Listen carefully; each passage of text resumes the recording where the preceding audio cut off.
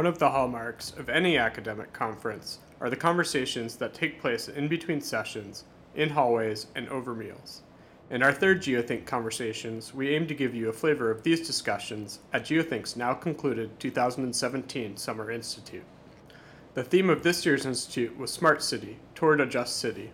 An interdisciplinary group of faculty and students tackled many of the policy, legal, and ethical issues related to smart cities.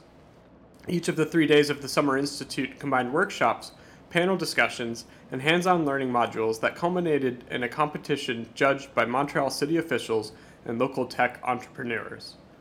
The topic of our conversation was how to make sure human concerns remain paramount in the design of increasingly digital smart cities. It features Open North Executive Director Jean-Noé Landry, GeoThink co-applicant Stéphane Roche, Associate Professor in University of Laval's Department of Geomatics, and Victoria Fast, an Assistant Professor at University of Calgary's Department of Geography. And of course, I'm Drew Bush, and I'll be helping to steer the conversation along. To start us off, Roche got the conversation rolling on how to understand smart cities as a transition from urban living as it has been portrayed since the early 18th century to a new type of city based upon social organization and community that is aided by open data and digital technology. As I mentioned yesterday, it's difficult to define what smart city is because it's more a transition than a stable status. It's a kind of transition in between what city were, what we know about what city were before. Mm-hmm. You know, since the beginning of the 18th century. They have been designed for based on a certain understanding of what should be the aim of the city, and now everything is changing. Not only because of climate change, not only because of the digital transformation, but because society is changing, and so. The way, what we could name urbanity, that means the way people live together in an urban environment is changing. So we don't exactly know what a city is today. Sometimes when I give presentation about smart city, my first slide is city is dead. Mm-hmm. There's no more city. So yes, that's why for me a smart city is essentially a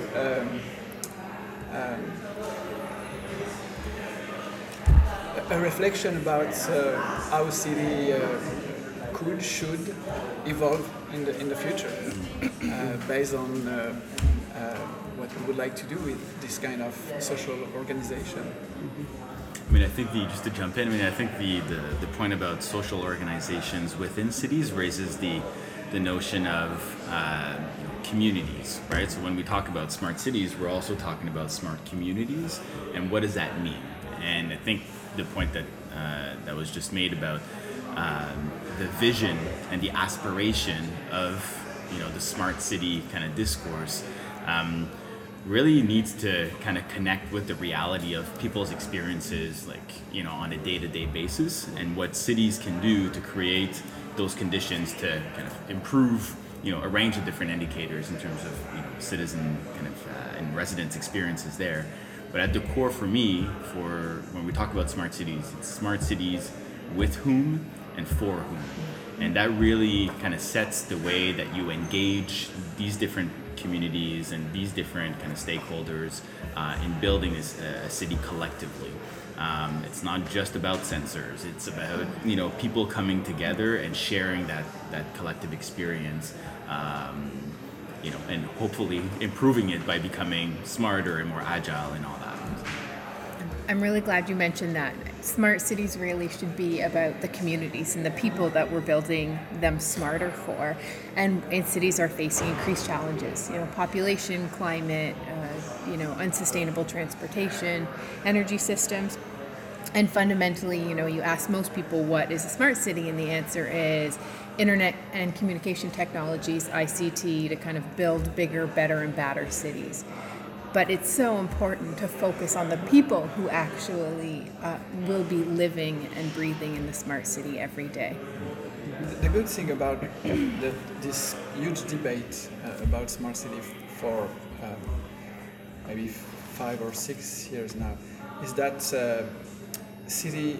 I mean, it allows us to refocus on city and community, but because I mean, except people working on urbanism or urban science, the focus was no more on city. City was just something that's, and now there is so much reflection, debate about city. Even if some of the debate are probably too technically oriented, but I mean, digital transformation are important, and especially as I mentioned the first day, one of the components, that means the efficient component, and the way we could make more efficient urban infrastructure. So the engineering approach is important, especially because city face huge challenge, in terms of adaptation, of climate change adaptation, as you mentioned, unsustainable mobility, etc. So digital technology could help us, but it's just a mean to help community to be more engaged and more aware about the impact of their individual decision and collective decision. So. Professor Pamela Robinson had a really great input on that when she spoke at this institute, and she said, smart cities are about efficiency, but efficiency to what end? So she really contrasted efficiency and quality of life, which I really resonated with me, which is one of the kind of key components of, or the key feelings of Kensington Market in Toronto is about its grunge, right? It's not this perfectly efficient, clean, urban utopia. It's this wonderful place full of culture, and that's what makes it wonderful. So we need to make sure in our optimization of cities, the efficiency, right, building this smart city, that we really still consider the quality of life component. Yeah. And just one example, in France in the 70s, based on I can't remember the name of this architect, really well known, Le Corbusier. Based on Le Corbusier work, they have built quite 6 or 7 what they call villes nouvelles, in the all around Paris, and so that was a really new city that has been built in the middle of nowhere, in the countryside, in rural and agricultural area. So, and it didn't really work. There's no city here. It's just aggregation of building, no spirit, nothing that looks like urbanity. So you can't decide to build a city just because you put some really efficient infrastructure in terms of mobility, in terms of organization of different land use.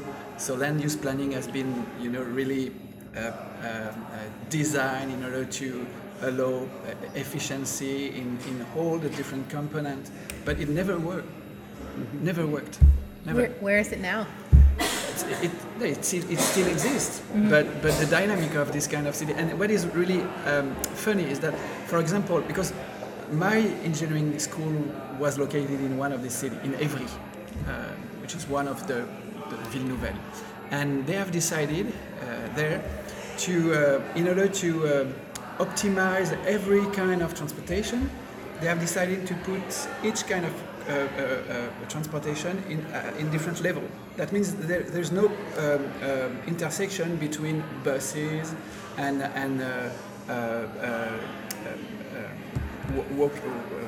walkway and road for a car. So no intersection, and the same for different uses. So there's place to live, place to market, place to the business, etc. And so it doesn't work. So some place has emerged, but not planned, just designed by the users. And on this place, everything was mixed. People have decided to put some retail and apartments and car park and bus station, and so the mixed has emerged, and specific like act places has been designed with no urban plan. So that means urbanity has emerged from itself because people have decided to live as we are supposed to live in a city.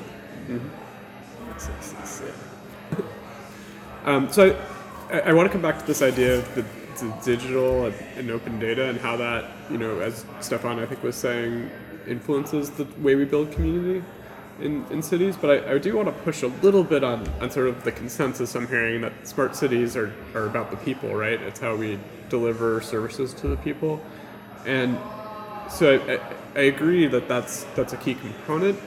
So what I would ask is, what does it mean if you're a resident in a city that is quote unquote smart, whatever that means, versus a city that is traditional or maybe transitioning out of being traditional? I mean, what does it mean for you in terms of the way you go about your life, the way you view your community, in sort of the practical ways, or about these issues that I think Victoria raised, sustainability, climate change, the big issues that cities are grappling with.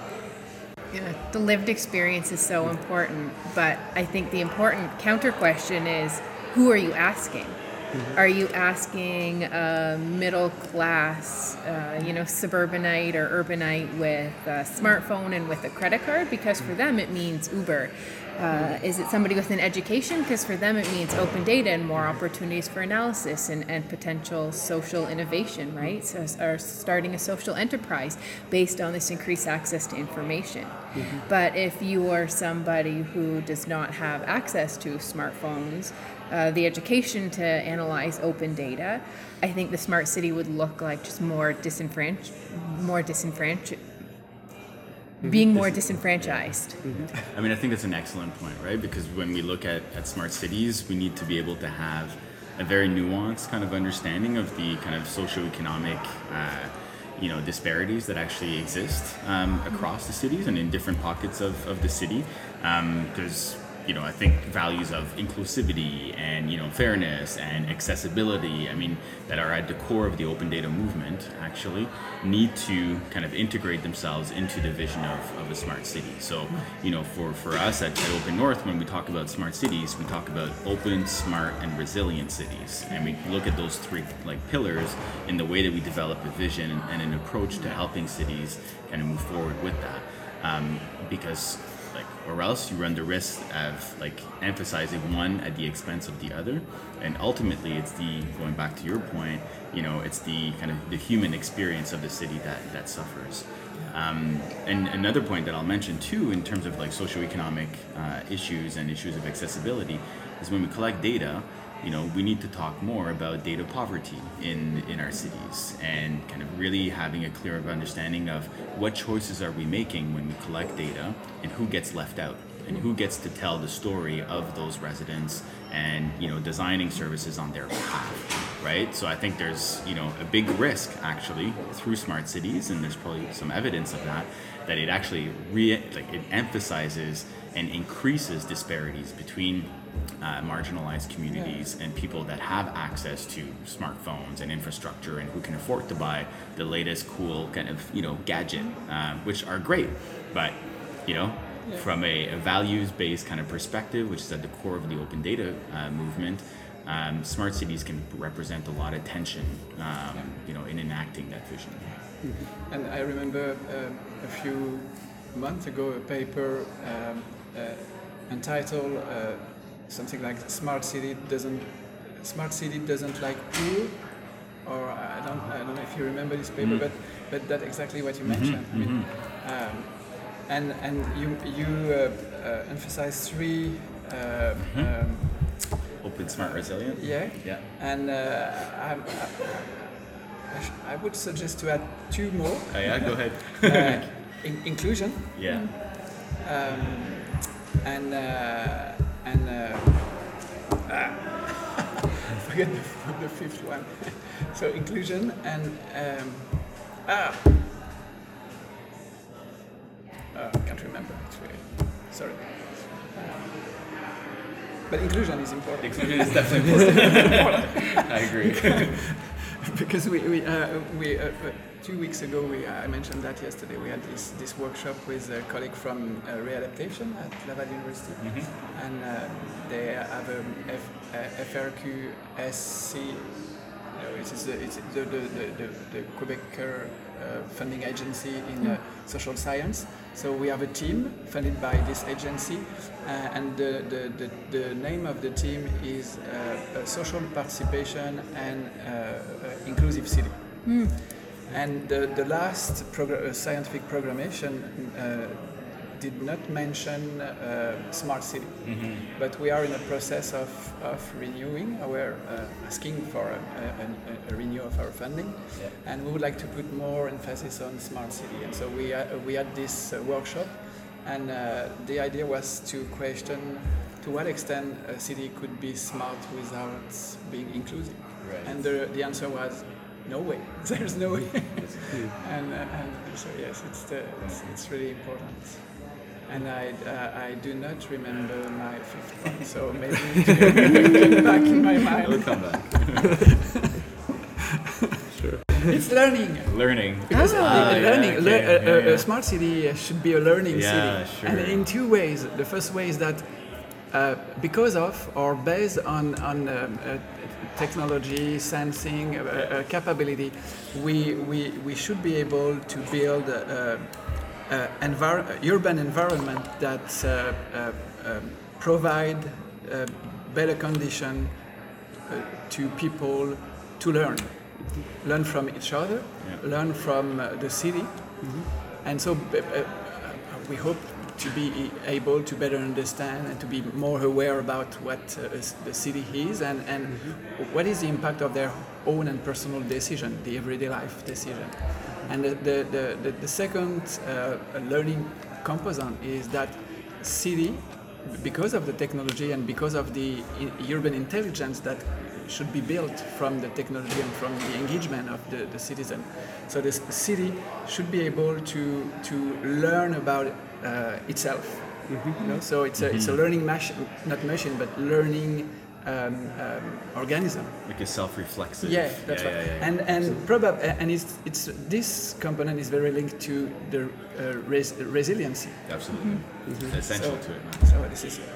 And there's a lot of work has been done on learning city. It's not new. Learning city is a field of study in urban science, but I'm not sure that the link has really been made in between what is actually done on smart city and what has been done about learning city. But I feel like we've talked about, now we're talking more about learning to a programmable city.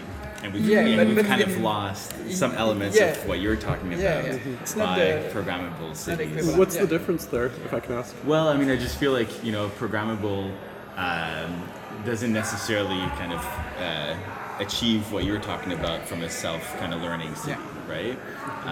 And it could be more emphasized in terms of, modeling and predictive analysis, which is all good, but there are some limitations into those models in terms of the city's ability to kind of learn from itself.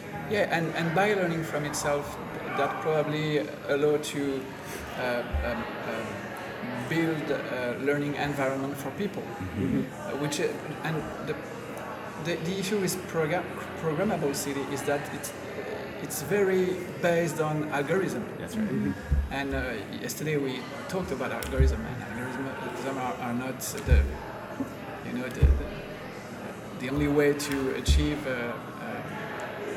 to achieve efficiency in city. Well, that's what Local Logic, the company that presented, they said they wanted to maybe have a better metrics understanding of the safe city and understand safety and using algorithms and data to understand that. But we're not there yet, and the reason why is because all it does is often perpetuate stereotypes. You know, it's data is based on stereotypes, it's bad data, and so really you don't get a good sense of safety, or we don't have a good way of measuring that from algorithms and this idea of smart city. You know, we're learning, but sometimes there's really some kind of entrenched or embedded stereotypes or inequities that really we need to continue to question and revise and really relearn almost, right? Not just taking what we know and learning more, but sometimes you just have to clean it all out and start from scratch.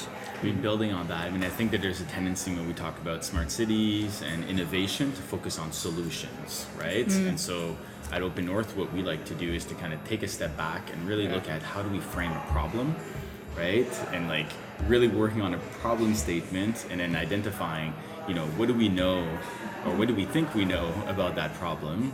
Where does that information or data comes from? What are the assumptions related to that? Are there ways of being able to collect data differently through existing data collection methods that could be tweaked in order to give us a fuller picture? Are there missed opportunities? Should we invent new ways of collecting data to add another layer to our understanding of what the problem is? What has been tried before? So that kind of process when framing a problem then becomes a way of engaging stakeholders tactically to be able to be inclusive and like getting some buy-in from communities of practice to kind of, you know, work together and have a common understanding of what they're trying to resolve, or else we get too quickly into a new app, a new prototype, but we're not asking those fundamental questions and kind of questioning ourselves in a self-reflective way that you've described. I really like that. And from innovation as just solutions to innovation as really like addressing the serious problem. It's very cool. GeoThoughts are brought to you by geothink.ca and generous funding from Canada's Social Sciences and Humanities Research Council.